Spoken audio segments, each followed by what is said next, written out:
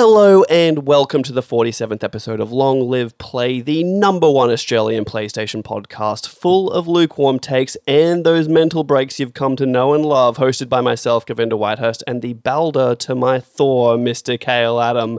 If you like what you hear, you can and should review us on Apple Podcasts, or follow us on Instagram and Twitter at Long Live Pod. There's a link tree on both of those. It takes you to all the places, especially our YouTube channel, if you like to watch while you listen, but it's not our faces, it's our gameplay, and that's good enough for right now.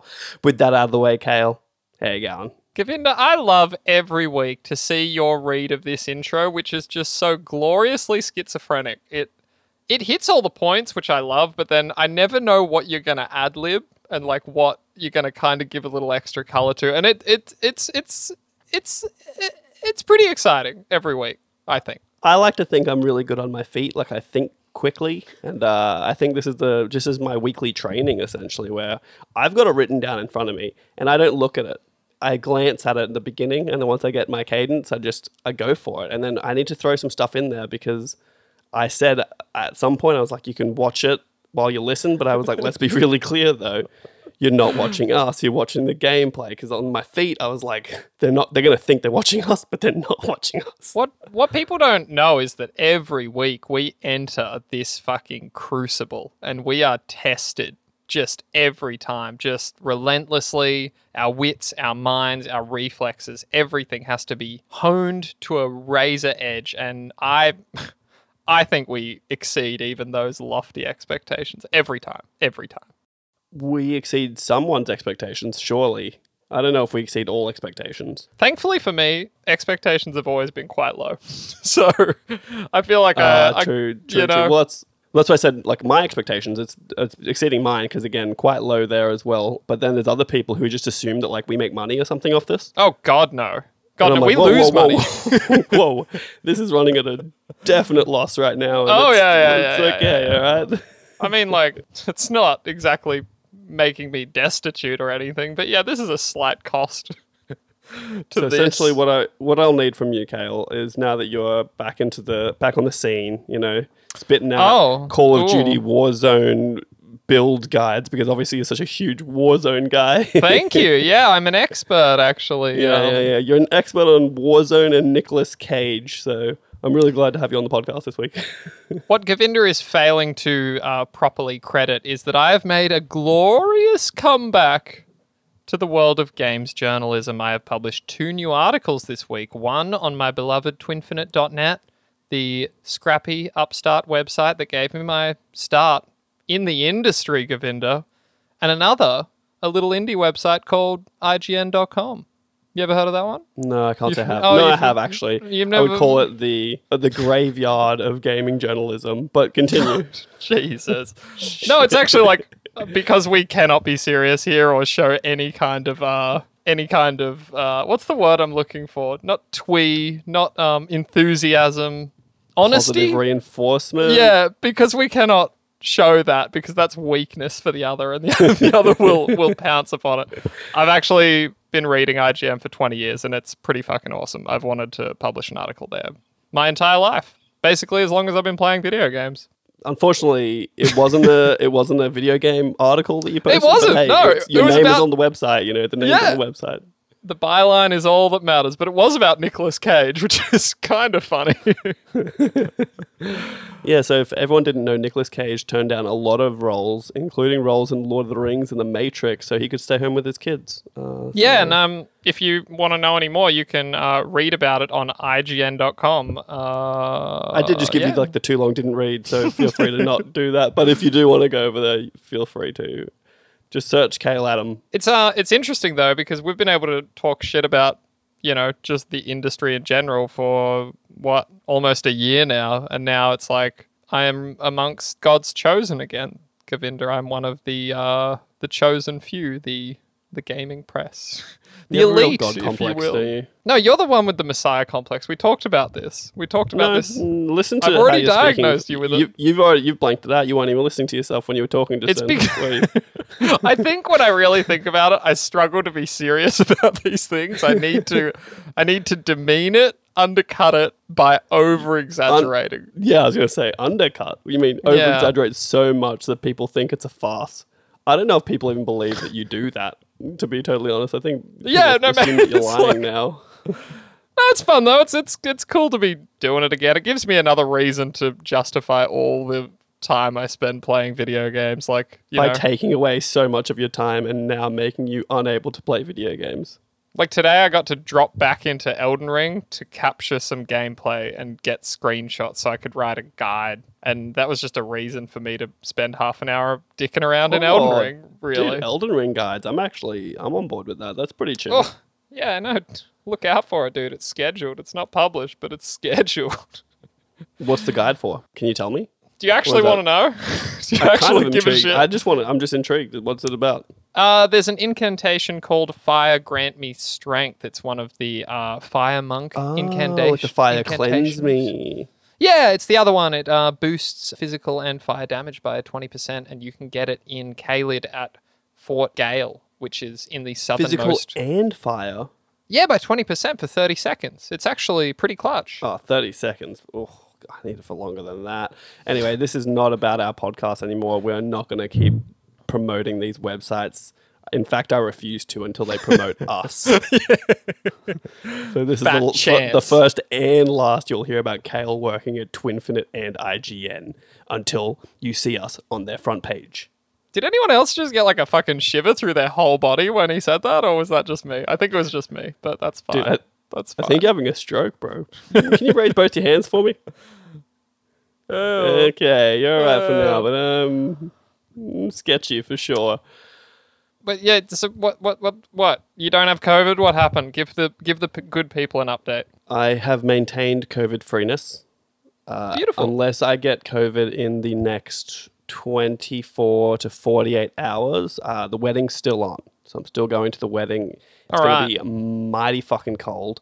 I just went to get a shirt dry clean because I finally got out and could go outside to get the shirt dry clean. And I was like, can I get it back tomorrow? And she was like, no. I was like, God damn it. I've never had anything dry cleaned. I don't know what is that. Is that like controversial for you to ask for that? I would have expected that, but I don't know. I didn't know because I don't really take too much to the dry cleaner. When I do, I'm just like whenever and like it's whatever. But now I'm on a time crunch and I need it back by tomorrow because I fly out the morning after. Okay. And what she was like, no, because it's got stains. And I was like, all right, well, can you just make the stains look less bad? And she was like, yeah, we can probably do that. So I did leave it there. I am getting it back tomorrow, and it's just going to be done, I think, quote unquote, as good as possible. I have to know, what are the stains? Oh, it's not my shirt. It's my brother's shirt. It's just like around the collar just is a little bit like brown sweaty? because it's Little sweaty sweaty grossness. stains? Yeah. And it hasn't been dry cleaned in a while. So I'm going to dry clean. Hey, look, he's lending me a whole suit. I'm going to take it. For sure. But yeah, going to a wedding, I'm very excited, and I'm in this state of fear, crippling fear that something's going to get me sick. So now I'm at the point where I'm like, I don't want to eat something that I'm a little sketchy on in case I get food poisoning. And this is what COVID and locking down for 2 years does to people, where now just to be able to go on a plane 3 hours, I'm scared of everything. I'm like, I gotta nothing's going to say, get me I'm- sick. If it ruins this trip for me, I will break mentally. I'm pretty jealous. I wish I was going down there. It sounds like a good time, but I guess my invitation got lost in the mail. No, you're just not Yeah. friends with them. Yeah, I guess not. I probably haven't seen either of them in like 5 years or something. But the best bit is we've got an Airbnb. So me and some friends have the Airbnb. We have a car. We have to drive like 3 hours north of Melbourne to get there. We go kind of into mountain area. It's going to get very cold. Yeah, I But there's believe also that. Free booze. Obviously, it's a wedding. I'd be disappointed if there wasn't. But there's also a free bus to take me home. I like that. I like that. So no one needs to be designated driver. Everyone's getting lit. It's going to be a good old time. Remind me, it's just obviously the wedding's just on one day. How long are you down there? Leave Friday morning. We'll drive not most of the day. Maybe we'll do like a little road trip and stop a few stops along the way, and then the wedding's on Saturday, and I fly back Sunday afternoon. So not long. A fun little fact, someone else, a mutual friend of ours that is going, they can remain nameless. I know for a fact that they have a medical marijuana license, and they will be legally transporting weed probably on the flight you are on, which blows my mind in Australia. Most likely not the flight I'm on, but maybe the flight that friend of the show, Sean, his partner, are on. So my brother used to work for Virgin, and when he took voluntary redundancy when COVID kicked off, they gave him, I think it was 10 years of staff travel. And so I'm actually flying business class staff travel return, yeah. which is pretty no big deal. Let's just say I have to dress nice, and they're going to treat me much nicer than all the plebs back in economy. So You really, feeling pretty this good is about some real nepotism. You're using your brother's connections. You're wearing your brother's suit, sweaty suit, and Well, as I told you, I think I don't fit into my suit anymore, and I didn't really have a spare like $500 to buy a suit. So fair. this is what it's come to. I mean, I got to my absolute wedding day and realized that my suit didn't fit, so I borrowed my brother's suit that day, and I got married in his suit. Yeah, that was not. So- I really regret not shaving. I'm going to be honest with you. On my wedding? Yeah. I look back at that. I'm like, God, that beard is so bad. But anyway, Kale, enough about us. Well, actually, let's continue about us, but more about what we've been playing. Oh, definitely because more This us. is a gaming podcast, Definitely- so let's talk about the games, Kale. I see here you've not really played anything. Yeah, I'm in a bit of a funk, I gotta be honest. Like, we've played a shitload more Destiny, that's fine. No, we potted- haven't. We played a little bit more Destiny. The hyperbole needs to chill. I suppose it seems like more because I captured some gameplay on my own. I've kind of played a bit on my own too. That's been great. Fucking dare you. Crusader Kings, I'm still faffing around with that, but honestly, that's on PC. So it kind of hurts me that the PlayStation version is not feature complete and is, in fact, quite desolate, in my opinion. Like, compared to what else is out for it on the PC version, it's...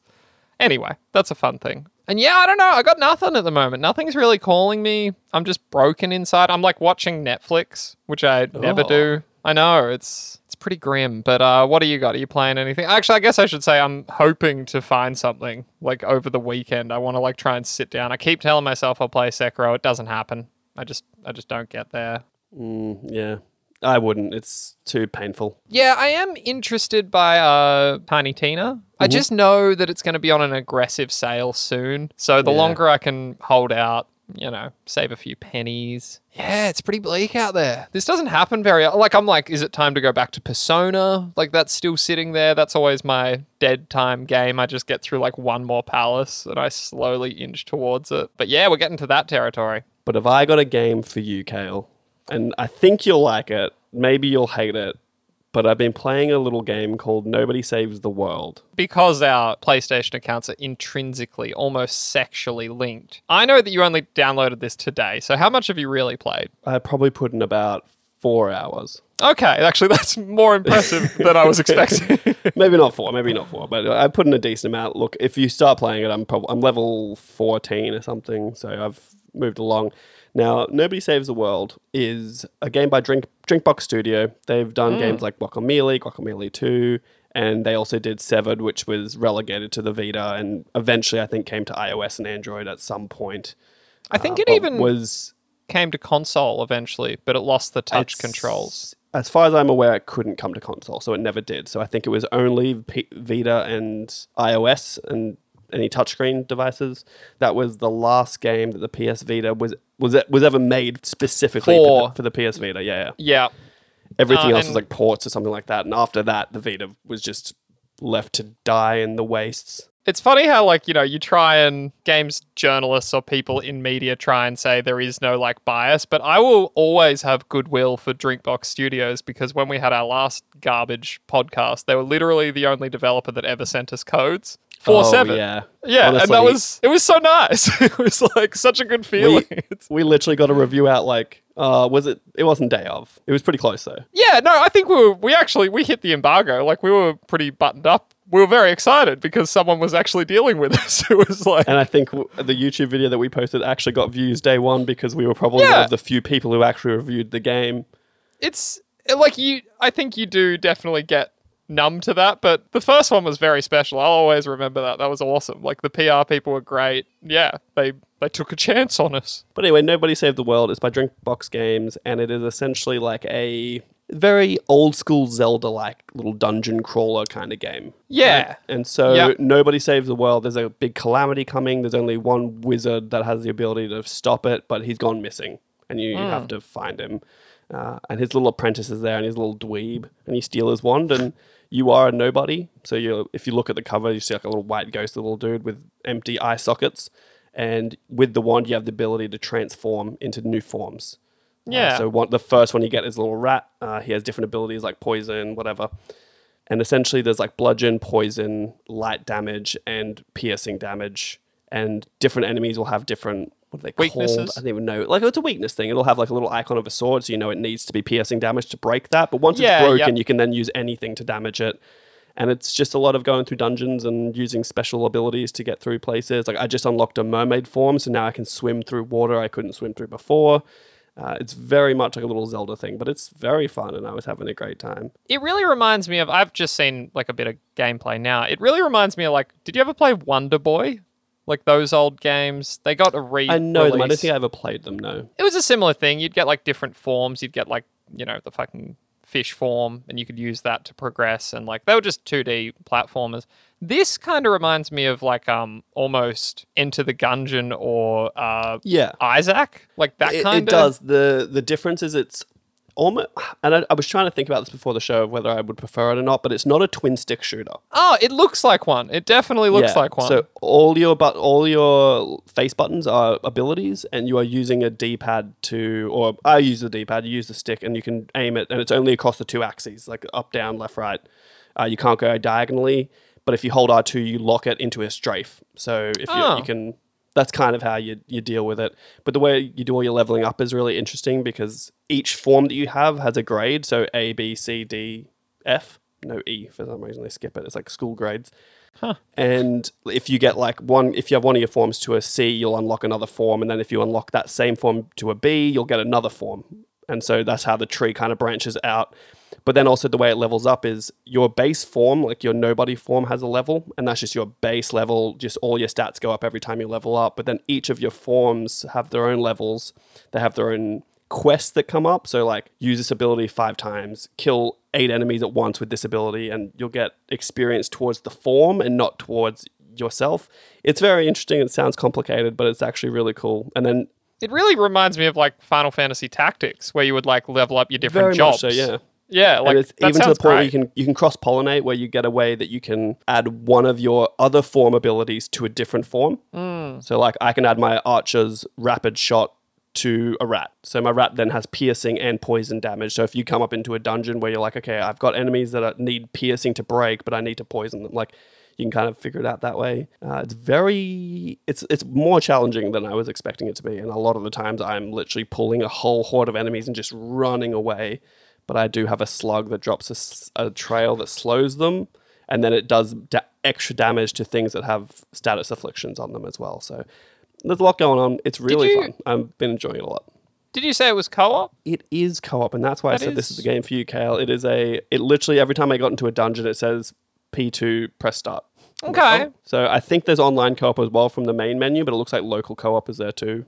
And it's just a really well-made, fun game, and like the world is charming and weird, and I ran into an alien that was in disguise, and it was trying to convince me it was a human, but it obviously wasn't, and it's just very good. Oh, look.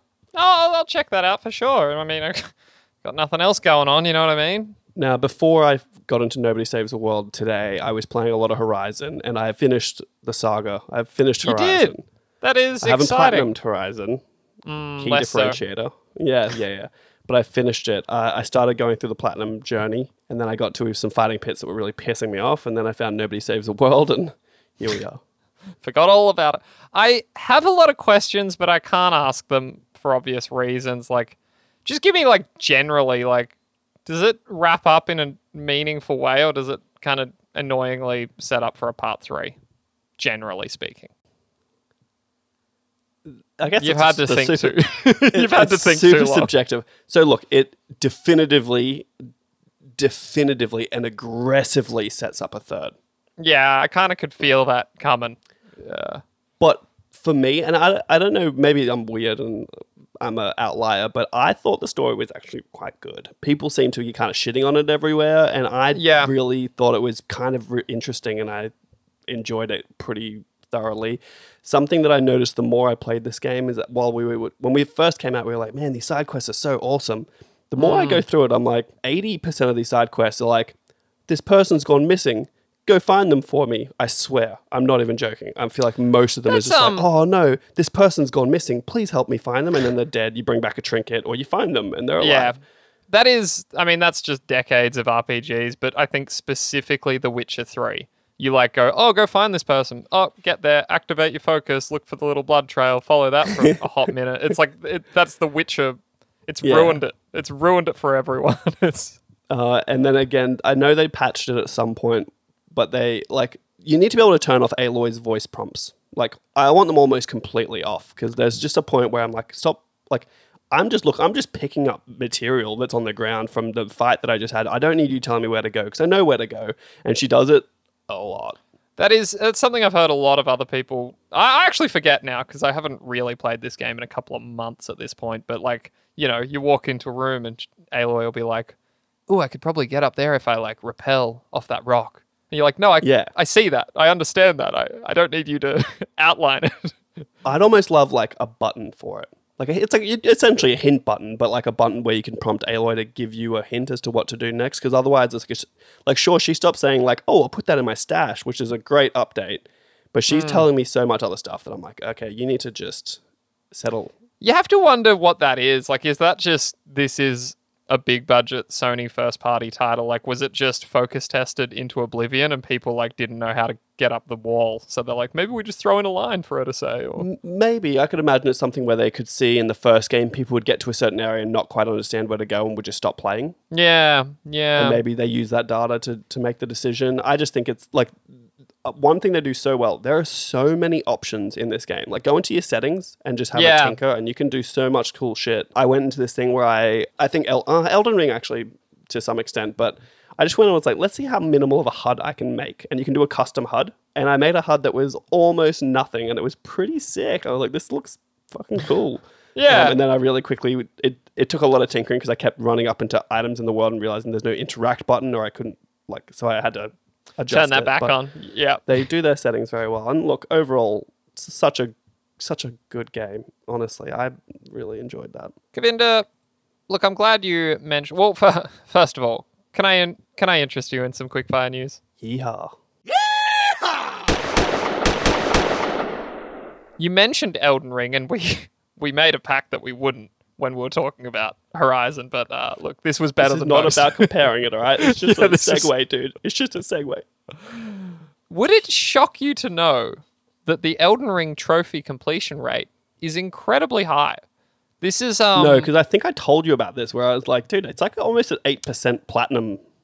Well, that was like, I remember back when I got the platinum, and it was like, it was already like 4 or 5% then, which is, considering this game sold more than 10 million copies, that's very high. Even like a 3 or 4%. It currently sits at 7.9%, which is very surprising to me, because this is not an easy game. You have to beat a lot of very difficult bosses, mandatory, and there's just a lot of fucking around. Like, everyone's using guides, there is, let's be clear. Of course, but it's also like, it is the epitome of hardcore games at this point. Yeah, it's not like, and I'm going to do it, it's not like Horizon Forbidden West where you can set it to easy and you just follow the guide and you're just going to get the platinum. Like this, there is no easy. You have to overcome the bosses that are in front of you. And there's just no getting around that. Like, no guide in the world can teach you how to beat the fucking, whatever it is. Like, okay, it's true. You're not wrong. But what you can do that you can't really do in, say, Horizon, again, let's keep these comparisons going and continually tell us we're not going to keep doing it, is I can go to a certain area pretty early on in the game in Elden Ring, and I can kill enemies and go up so many levels very, very quickly. And if you really wanted to get this platinum and you weren't very good at the game, you can really just boost your level up enough that you can probably still do it. I wonder how that'd be, though, because I think I was nearly 170 at the end, and I was still struggling. Like, you're meant to kind of beat the game around 150, I think. Like, that's sort of the level range of enemies. But, like, yeah, you must have to get up into the 200s if you're a really bad, and you just need to have... Yeah, like... Because you really can't summon in that final fight. I don't know what it is, if it's a glitch or whatever, but I had the same thing where I was in that last boss fight, and I was like, look, let's just summon someone, see if it makes it easier. Yeah, get it done. And, like, you just can't do it. It there's no always one there. Wouldn't work. And so, yeah, look, anyway, it is just a hardcore game that has a hardcore audience, and I think that the ones, if they're ever going to be trophy hunters, they're going to be in that sort of an audience, you know what I mean? Just for a quick comparison, Bloodborne, another platinum I have, Govinda, as you well know, is currently sitting at a 6.5%, so Elden Ring is a little bit more than that. Ghost of Tsushima, a platinum I do not have, is at 13.6%, which is very Wait. high. Oh, sorry. I don't know why. We were on a From Software kick, and when you said Ghost of Oh. Tsushima, I went straight to Sekiro, Yeah. and I was like, jaw hit the floor, being like, "Are you kidding No, me? no, I couldn't imagine- beat a mini boss on a bridge, and people are platinuming this like that."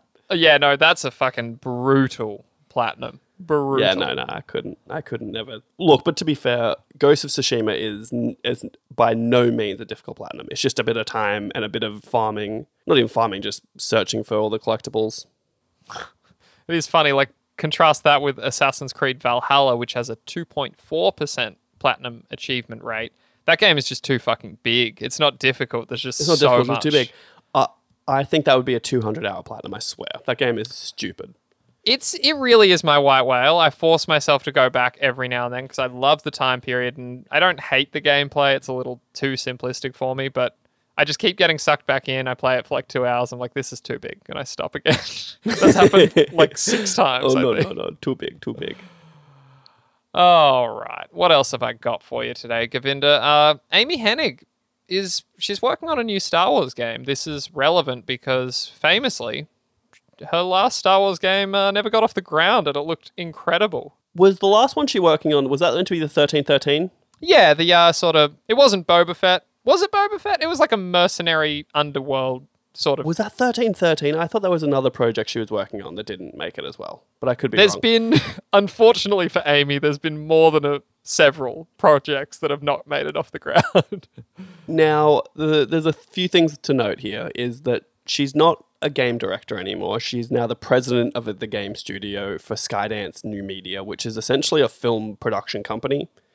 Interesting, yes. So the only 2 games that Skydance Media has made is Archangel, which I've never heard of. For some reason, I want to say it's a VR game, but I don't know that for sure. And The Walking Dead Saints and Sinners. Yeah, never played it. Yeah. So, look, I just thought it's worth mentioning that she is the president of a studio that doesn't really make games, but it is important to note that EA no longer has their 10-year agreement with Disney. So that's why I assume it's branching out from EA and it's going to someone else. And maybe that's for the best because EA botched their 10 years they had with Star Wars releasing 2 games. What was it? The Force Awakens. Oh, Not Force Awakens. Star Force Wars. Unleashed? No. They're the old ones. They're the old ones. My brain is melting.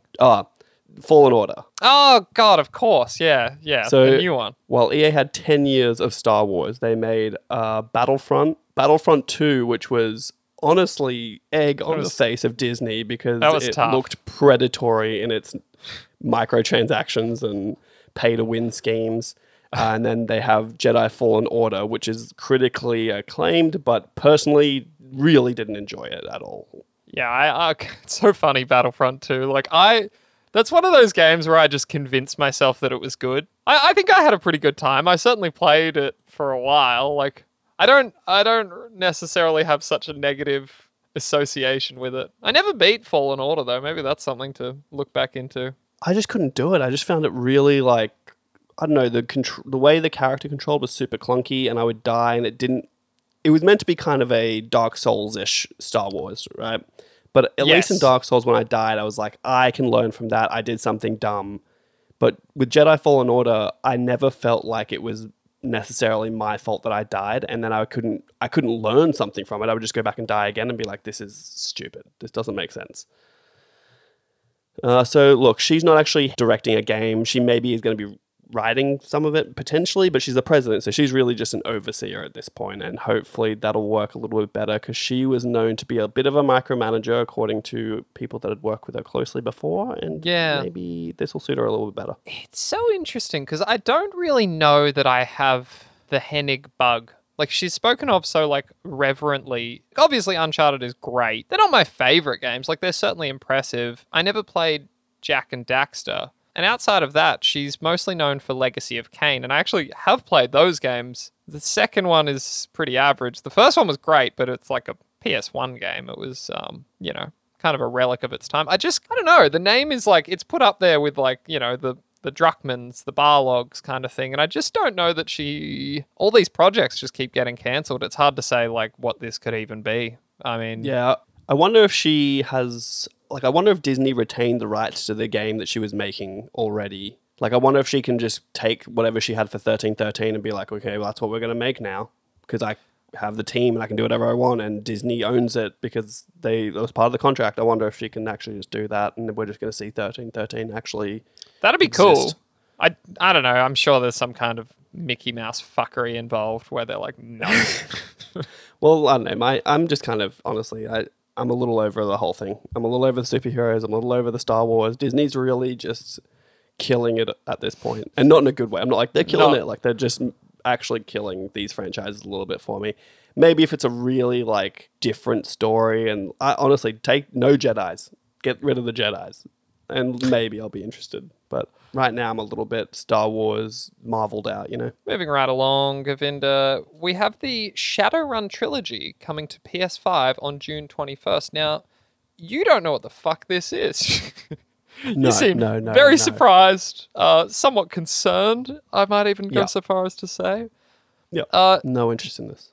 Shadowrun is strange. I mean, they kind of have CRPG roots. I'm very interested in this. This actually could be something I dive into, and it's coming out soon. I have it on PC, and I've kind of toyed around with it. But this is like, I love this world. It's basically cyberpunk, but magic is rediscovered, which causes some people to mutate into elves and orcs and trolls. So you get shit like, you know, a troll hacker who can be spec'd into carrying like a laser heavy machine gun. It's super grim and dark. Like, there'll be like elves working in brothels and stuff. It's like, it's kind of hard to describe. It's like basically Blade Runner as well. There's a whole, like, that's what a Shadowrunner is. They do these like jobs. Okay. Yeah, I don't know. Well, I'm into it. And it's a remaster of newer games in an old series. Yeah, I was trying to get this straight in my mind. It's this series is, you know, been around for like 20 years. It was kind of dead for a long time. They re-released a game sort of in 2015, and it's had standalone expansions since. And this is a package of the whole deal.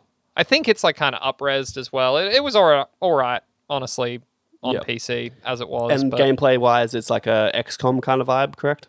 In combat, it's like turn-based, tactical, but you run around top-down. Kind of like a Baldur's Gate. Or like CRPG. Yeah. Knights of the Old Republic kind of vibe. Yeah, which is obviously my shit. Well, this sounds like something I can play in with the power of transferring, because you seem like you're certainly going to get it, and that's going to suit me just fine. What do we got here? Variable refresh rate support is coming this week for the PS5. Govinda, tech analyst. I don't know what those words mean. Now, Kale, the funny thing about this is only you, of the two of us, only you can benefit from this. So with a TV or monitor that supports HDMI 2.1 and has a refresh rate up to 120 hertz. I guess it has to be VRR compatible as well, but I'm assuming your Sony Bravia will be. Essentially, variable refresh rate is a software accelerated something where it reduces like frame pacing issues, screen tearing, and it just boosts your frame rate overall through the power of science and computers. What they're doing now is if there is a performance mode in any game that's compatible with this, not all of them are, they'll need to be patched to be compatible, it is going to unlock the frame rate. And as an example, people are putting Ratchet & Clank into its performance ray tracing mode and are getting up to 100 frames a second. Oh, wow. Okay, that's super cool. Pretty substantial increase in frame rate for that. I don't know if it's because they're unlocking it necessarily, but also I think the unlocked frame rate combined with the VRR support, people are getting some pretty nice results. Okay, that'll be something to check out. I'll certainly. I'm so worried because I am technologically illiterate. Like, I'm so worried that my TV isn't set up right all the time. And I think about it, I'm like, I need to like find some YouTube guides and like make sure everything is turned on and it's doing the shit it's meant to do.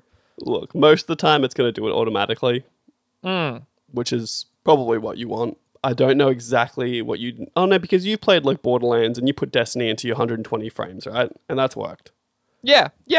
You should be fine then, and it should just happen automatically. But just games will need to be updated. I think if you go to the PlayStation blog, there'll be a list of games that will be supported when this rolls out.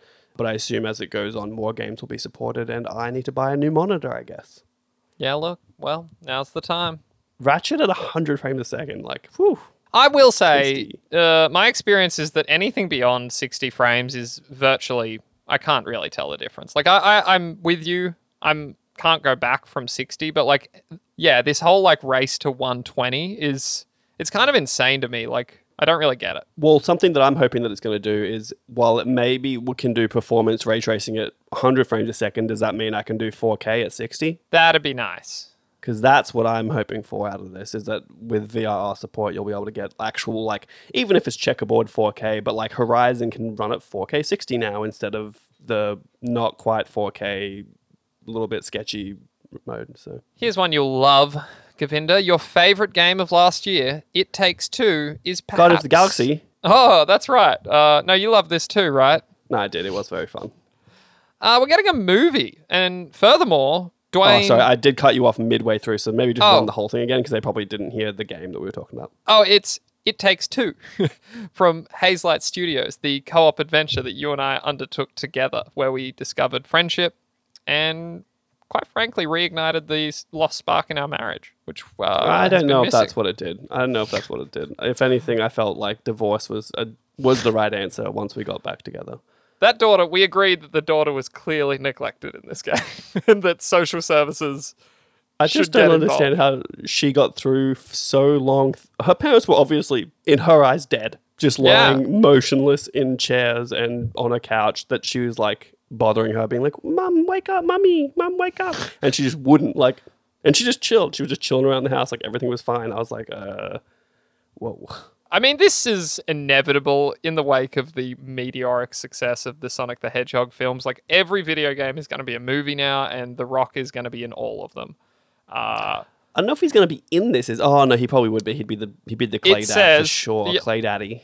Yeah, it's not confirmed, but it said that he may star in the film. So he's definitely This was like playing. a no-brainer though. Like, we were playing this and I is. was like, this is just Honey, I Shrunk the Kids, but in reverse, and we haven't had one of those movies in a long time, so now it makes sense to do Honey, I Shrunk Us. Although I think one of the sequels, actually, they shrunk themselves. The parents shrunk themselves. I barely remember those movies. I remember the ants. Dude, you got to get back. The ants. You got to get back. Yeah. You're on a real 80s kick lately. What else? You were watching something else the other day. 80s? I watched Dumb and Dumber. That was 94. Oh, that was so it. Not 80s. I haven't watched an 80s movie. Chill out, dude. Oh, Touche. come at me Touche. like that. All right. That's about all there is there. I should say that's coming via The Rock's production studios, $7, and Joseph Fares, the director of the game, is apparently signed on to be executive producer. So, you know. Govinda, Tales from the Borderlands is getting a sequel. Now, I don't know if you played Tales from the Borderlands. Of course I did. It was great. I loved that shit. Of all the fucking Telltale adaptations, it was my favorite. I laughed out loud. Oh, I lived. I had such a good time with it. So, look, to be fair, the Game of Thrones one I really liked, and I was sad that they didn't finish that story because they shuttered the studio, but that was a sad one. But Tales from the Borderlands was amazing, and obviously 2K must appreciate what it did for the franchise, because they are the ones that are doing this, correct? Yeah, that's right. We don't know if it's going to be a direct sequel, whether it will be different characters or whether it'll just be that style set in the Borderlands universe. Right. This is great. Every now and then, I'd say at least twice since beating this game, I go to YouTube and I Google the finger gun scene, the fucking climactic, which is so good. It's just, it's incredible. It truly is. Outside of that, Govinda, there's a little game called Chained Echoes, and I made you watch the trailer earlier. This is another game that I'm very, very excited about. Would you please describe it for the good folks? What? Me? Yeah, what is Chained Echoes? Anime characters, turn-based combat, sprites, looks kind of like a Chrono Trigger vibe. We'll make a fucking games journalist of you yet. It is the true heir to the Super Nintendo fucking classic Chrono Trigger, with its pixel perfect sprite work and smooth party-based JRPG system. Something like that. You know what I mean? You're just like turn-based systems. You know what I mean. That's what an editor's for. They catch all that garbage. You know what I mean? Okay. Sorry, my bad. Anyway. I didn't really understand what... I this was not really on my radar. I literally saw someone share it on Twitter, and now I'm really excited about it. Go watch the trailer. It's called Chained Echoes. Can I play it on Vita? No, the Vita's dead, my friend. Dead and gone. Are they releasing games on Vita anymore? No, it's fucking really grim. That's if you ever sad. go on that Vita store. Part of me wanted to get one the other day where I was like, I just want to buy a Vita, but I don't really. You know what I mean? I'm looking at mine right now, and you know what? It looks good. It looks good. Remember Dying Light 2, Govinda, the game that broke both your heart and mine? Well, guess what? It didn't break my heart. It just wasn't as good as I was hoping. Yeah, that's what I mean. It's sold impressively, 5 million copies, and DLC is coming soon. In one of my darker moments, I was like, do I re-download Dying Light 2? Do I poke around because I've got fucking nothing better to do? I didn't. No. But I thought about it. No, you don't. I don't know. I don't really have an urge to go back. I'd rather go play Cyberpunk than Dying Light 2. You know what I mean? Yeah. I'm weirdly drawn to it, but you're right, it's not going to happen. It's just a pipe dream. Look, we're going to maybe have a bit of a downturn for the rest of the year, so hey, there's plenty of time. It's going to be great at the end of the year when we get to like look back at everything. Like, fuck, they overpromised with this thing. Like the trailers With from Dying Light? Yeah. Like the trailers and like, you know, the fucking your actions will have consequences. Like the consequences are so ridiculous. Like maybe traps will appear instead of fucking zip lines in a neighborhood. That's the consequence. Don't you get different quests? I'm pretty sure you get different quests if you side with different factions. Yeah, we did talk about it, but it's minimal and the quests are garbage. So what's it really matter? Like they're so poorly bad, written. so that's not good. At least it was dumb fun though. It's fun to beat a zombie's head in. Look, I just think the parkour system is really fun. That was good. It's crazy. That was good too. And finally, we have the release dates announced for PS Plus Premium. What are we calling? Is that what we're calling it? Just generally? It's very confusing to me. Well, on this podcast, we're going to continue to call it PlayStation Plus Plus. Of course. Now, I forgot about that. The thing to note about this is that we don't know when it's coming out for us because we don't know what market we're in and we are not specified explicitly in this post. I don't like that. Sometimes we're thrown in with Asia. Sometimes we're thrown in with Europe. It's very confusing. Well, our PS Store is Europe. Yeah, that's right. But we are in Australasia. But so generally, it's in terms of like rollouts, it's like New Zealand, then Australia, then it like moves to, you know, Japan and other regions. It's hard to say who we fit in with. So right now, Asia markets excluding Japan, it's going to be May 23rd. That's a targeting anyway. Japan itself will be June 1st. America's June 13th. And Europe is June 22nd. The annoying thing is that PlayStation Australia tweeted this out with no information about any pricing or anything for Australia. But Press Start seemed to get the information that we all were after, and the Australian prices are listed as such. For PlayStation Plus Essential, which is essentially any PlayStation Plus that you have right now, is exactly that. I think it's staying the same at $11.95 a month. For the PlayStation Plus Extra, which comes with the 400 downloadable PS4, PS5 games, that's going to run you $18.95 a month. For 400 games, not too bad. Extra $6. And then we have the Australian PlayStation Plus Deluxe, which is important to denote the Australian because things are a little bit different for us down under. So that comes with everything all the other ones have, plus PS1, PS2, and PSP classics, and that comes at $21.95 a month. One thing to note, which is very important, is Australia, for some reason, will not be able to stream PS3 games. It's so ridiculous. I mean, like, I feel like the outrage just as a knee-jerk reaction, because honestly I'm still not sold on even getting this, but why is it? What is it about us that we cannot have that? Why? So I think that they're probably alluding to our poor internet infrastructure, but that's just I don't think that's accurate anymore. Like, I just don't think it is. I think because Australia is so large, if they look at it at like a per capita level and they're looking at like all the regional areas, probably, yeah, sure, a lot of people cannot handle streaming. But my internet is typically very good and I can definitely handle streaming. And Microsoft allows streaming in Australia, to my knowledge. So it's possible. Yeah. And I don't know why. Because we never got PS Now either. So it's very...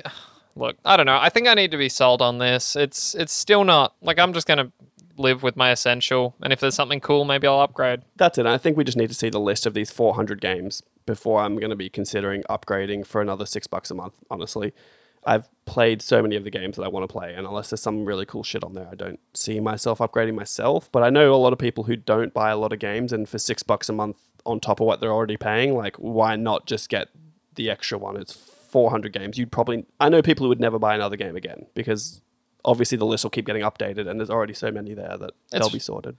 It is, I gotta say, it kind of surprises me that, like, that for Asia, this will be out this time next month. That's sooner than I expected. Yeah, surely they're going to have to release the list of games at some point in the near future, so hopefully that'll be in the next coming weeks.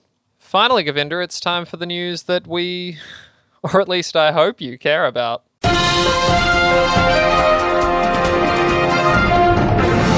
God of War Ragnarok is a game that is constantly in the news, but one we know desperately little about. Just this week, on April 20th, we passed the 4-year anniversary of Sony Santa Monica's God of War reboot. Some thought this occasion might be a good time for the studio to give us all a release date on this highly anticipated sequel. Instead, we got this. Creative director Cory Barlog released a short video that basically thanked fans for their support and said that, quote, "It's not ready to be shown yet," end quote. Gamers, being what they are, freaked out. Animation director Bruno Velasquez took to Twitter to clarify that Ragnarok is still slated to release in 2022, so we are ultimately right back to where we started. Govinda, did this... It just happens all the time. Cory Barlog, he comes out here, he says it's not ready to be shown yet. Everyone takes that to 11. They're like, this game is in development hell. It's never coming out. We're never going to see it. What are your feelings on this? At this point, I'm kind of sick of hearing about it. I kind of wish he didn't do this. People went crazy, especially because he deleted his Twitter, or at least took his Twitter offline, so everyone's like freaking out. And I'm like, okay, well, maybe he's just busy and he didn't need the distraction of Twitter while he's working on the crunchiest crunch of this game right now. So he's also, if I'm not mistaken, he's not the director of this game. I think you're right about that. I don't actually have that right here.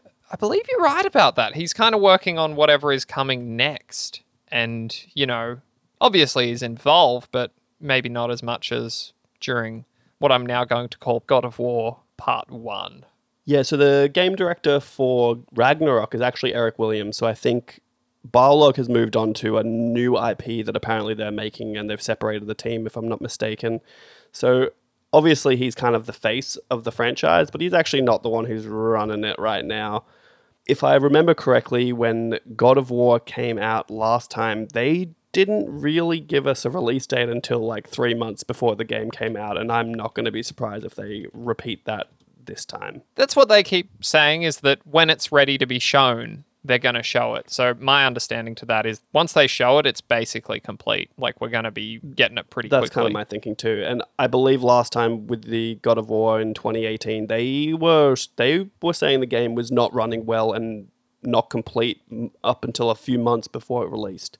So I think they really used that polish time wisely to get it ready to go before it came out. So look, I'm not super worried. And the animation director is a relatively high up role, and obviously their job ultimately will be mostly done by now, I'd hope. Like, animation should be relatively locked. And if they're telling us that it's going to come in 2022, I feel like they're a pretty good source that it's going to be coming in 2022. Yeah. Gut feeling is I think it's going to be out this year. Shout out to...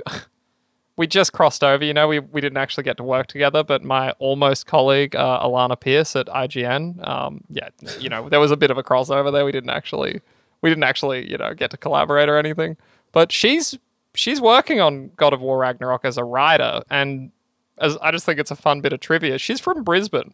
She lived where you are, Govinda. Isn't this She's small country, a small tiny town? Let's get her on the show. She'd never go for it.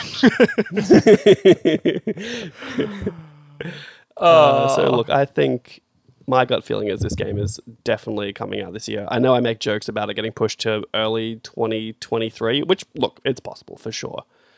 But I think they're a good studio, and I think they'll squeak it out. It's going to be such a grim year if it doesn't. Like, this really does need to be the big end-of-year fucking tentpole that just brings us home. Because otherwise, I mean, you've included this helpful list of games yet to release. And it's pretty bad. I mean, there's good Oh, yeah, stuff. it's very bad. There's good stuff in here, but it's separated by months. Like, Eventually, like, I'm looking through... I've got a release schedule here for PS5 games to come out this year. let's take a little bit of a look at it. Like, for me, May, we'll go month by month. I would probably check out Trek to Yomi and perhaps Salt and Sacrifice. I liked Salt and Sanctuary. This is the sequel. Yeah, yeah. But that's I know it. I don't know Trek to Yomi, but I know Salt and Sacrifice. It wasn't for me. It's a 2D platformy Dark Souls, essentially. Trek to Yomi is that black and white samurai game that's kind of been getting a bit of play. Oh, no, that does look interesting. Yeah. I'll definitely wait till you buy it and then steal it from you for sure. June, we have The Quarry, which we spoke about. That's the Until Dawn successor. I'll definitely I'll play that. True. Look, and honestly, even Sonic Origins, I'm kind of intrigued. I'm going to wait for reviews for sure, but I'm open world Sonic, I'm kind of interested. If it's anything like Mario 64, that could be sick. June, there's nothing. There's 2 games listed. Neither of them are interesting to me. No, they're tentative. So June is The Quarry. Oh, sorry. I see. Yeah. You're right. And then June tentative is below that as well. July... There's an Nope. F1 game. Do you like that? My brother certainly will. F1 22, I won't buy it myself, but look, I like F1 outside of playing games. My problem with F1 20, any like racing game, is I don't like playing on a pad. And if I had an actual like steering wheel set up, I would probably sink disgusting amounts of hours into it. Look, But I don't, and I won't. You know what I mean? moving into August, and like, fuck, that's like 3 months away. I don't. It can't be right. This can't be a complete list. It's saying like in July and August combined, there are 7 games coming out. I believe it. For August, I'll check out Soul Hackers, and weirdly, I'm kind of interested in this 2 Point Campus after your brief foray into the world of managing dinosaurs in a dinosaur park. This looks great. It's like a university. You set up a uni. I could be into that. It looks all right. Soul Hackers is fucking vaguely Shin Megami Tensei related. I'll probably play it. It's Atlas. It's gonna be all right. And then we go into just September, which is Steel Rising, and Test Drive Unlimited, which is not appealing to me. I don't know if you're interested in Steel Rising. We spoke about that last week. Yeah, it doesn't look like it's for me. Q3, there is literally nothing there that interests me. And then it goes to October for Spoken and Gotham Knights. They're probably the 2 big ones. And then we've also got Hogwarts Legacy that's just slated for Q4.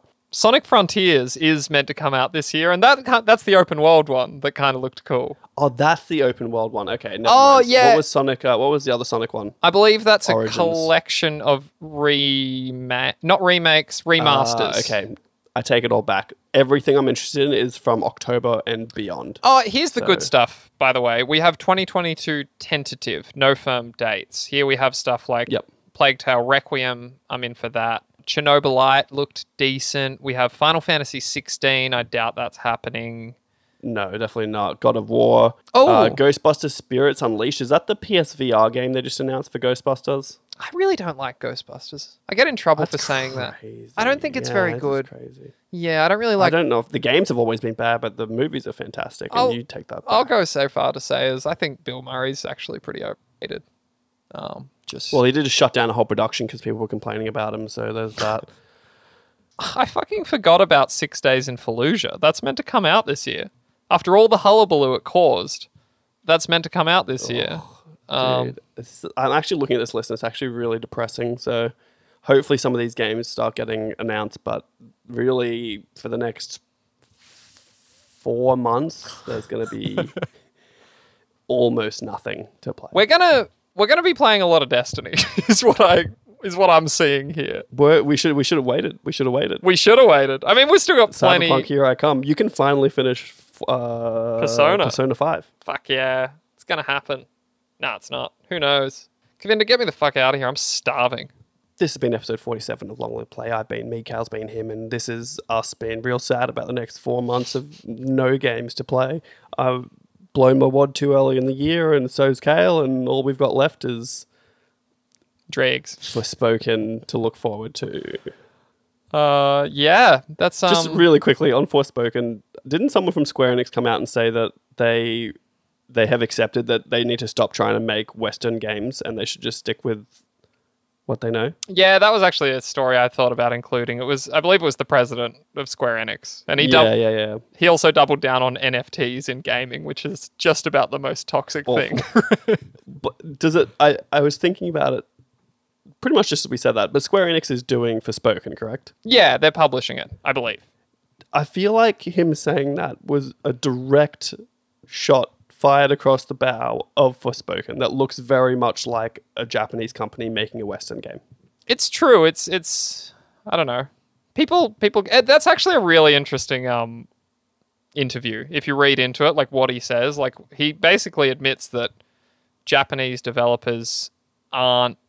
It's not that they can't. It's just that when they try to ape Western designs, it kind of falls flat, and that has been true. Like, you know, something like Final Fantasy 15 is not The Witcher 3. It's not Fallout. Yeah. Like it's like they're not good at doing Western games, so they should just kind of stick in the wheelhouse that they know and they're good at. and that's the thing. He's like, there's no reason to try because Japanese games are incredible in their own right. Like they don't need to be Western. In fact, it's better that they're not. It's better that they. I don't know where I saw it. It was something like that because the Japanese market used to be so big that then they would make Japanese RPGs. And then when they saw that the Japanese market was smaller than China and the US, then they started shifting into making like more Western style games. Yeah. Without realizing that there are so many fans of JRPGs and stuff in those countries anyway, that they could just keep doing what they were doing. That's a quick aside. Anyway, that was literally right as we were checking out. I love that. Love that quick aside in the closing seconds. Little quick aside in the closing second. This is why you need to listen to the end, because this is where you get the fucking meat and potatoes. You know what I'm saying? Follow us on socials at Long Live Pod. Linktree's in there for all the other ones. If you just need to find us somewhere, and you can find us everywhere. You know what I'm saying? I don't know what Cal's playing this week on the YouTube, but it's probably going to be Destiny based on what he told me just about an hour ago. And this has been me, and he's been him. Yeah, and you can find me on just like basically any major video game website. I'll probably just be there, so that's fine. Thank you. Yeah, he'll be there lurking in the comment section, not actually publishing anything, just lurking in the comment section. The most, I would say, apart from Twitter, IGN maybe has the most toxic comment section of all time. Fuck, we didn't even talk about Elon Musk. Let's do that next week. I'd love to. And Twitter. Goodbye. Bye.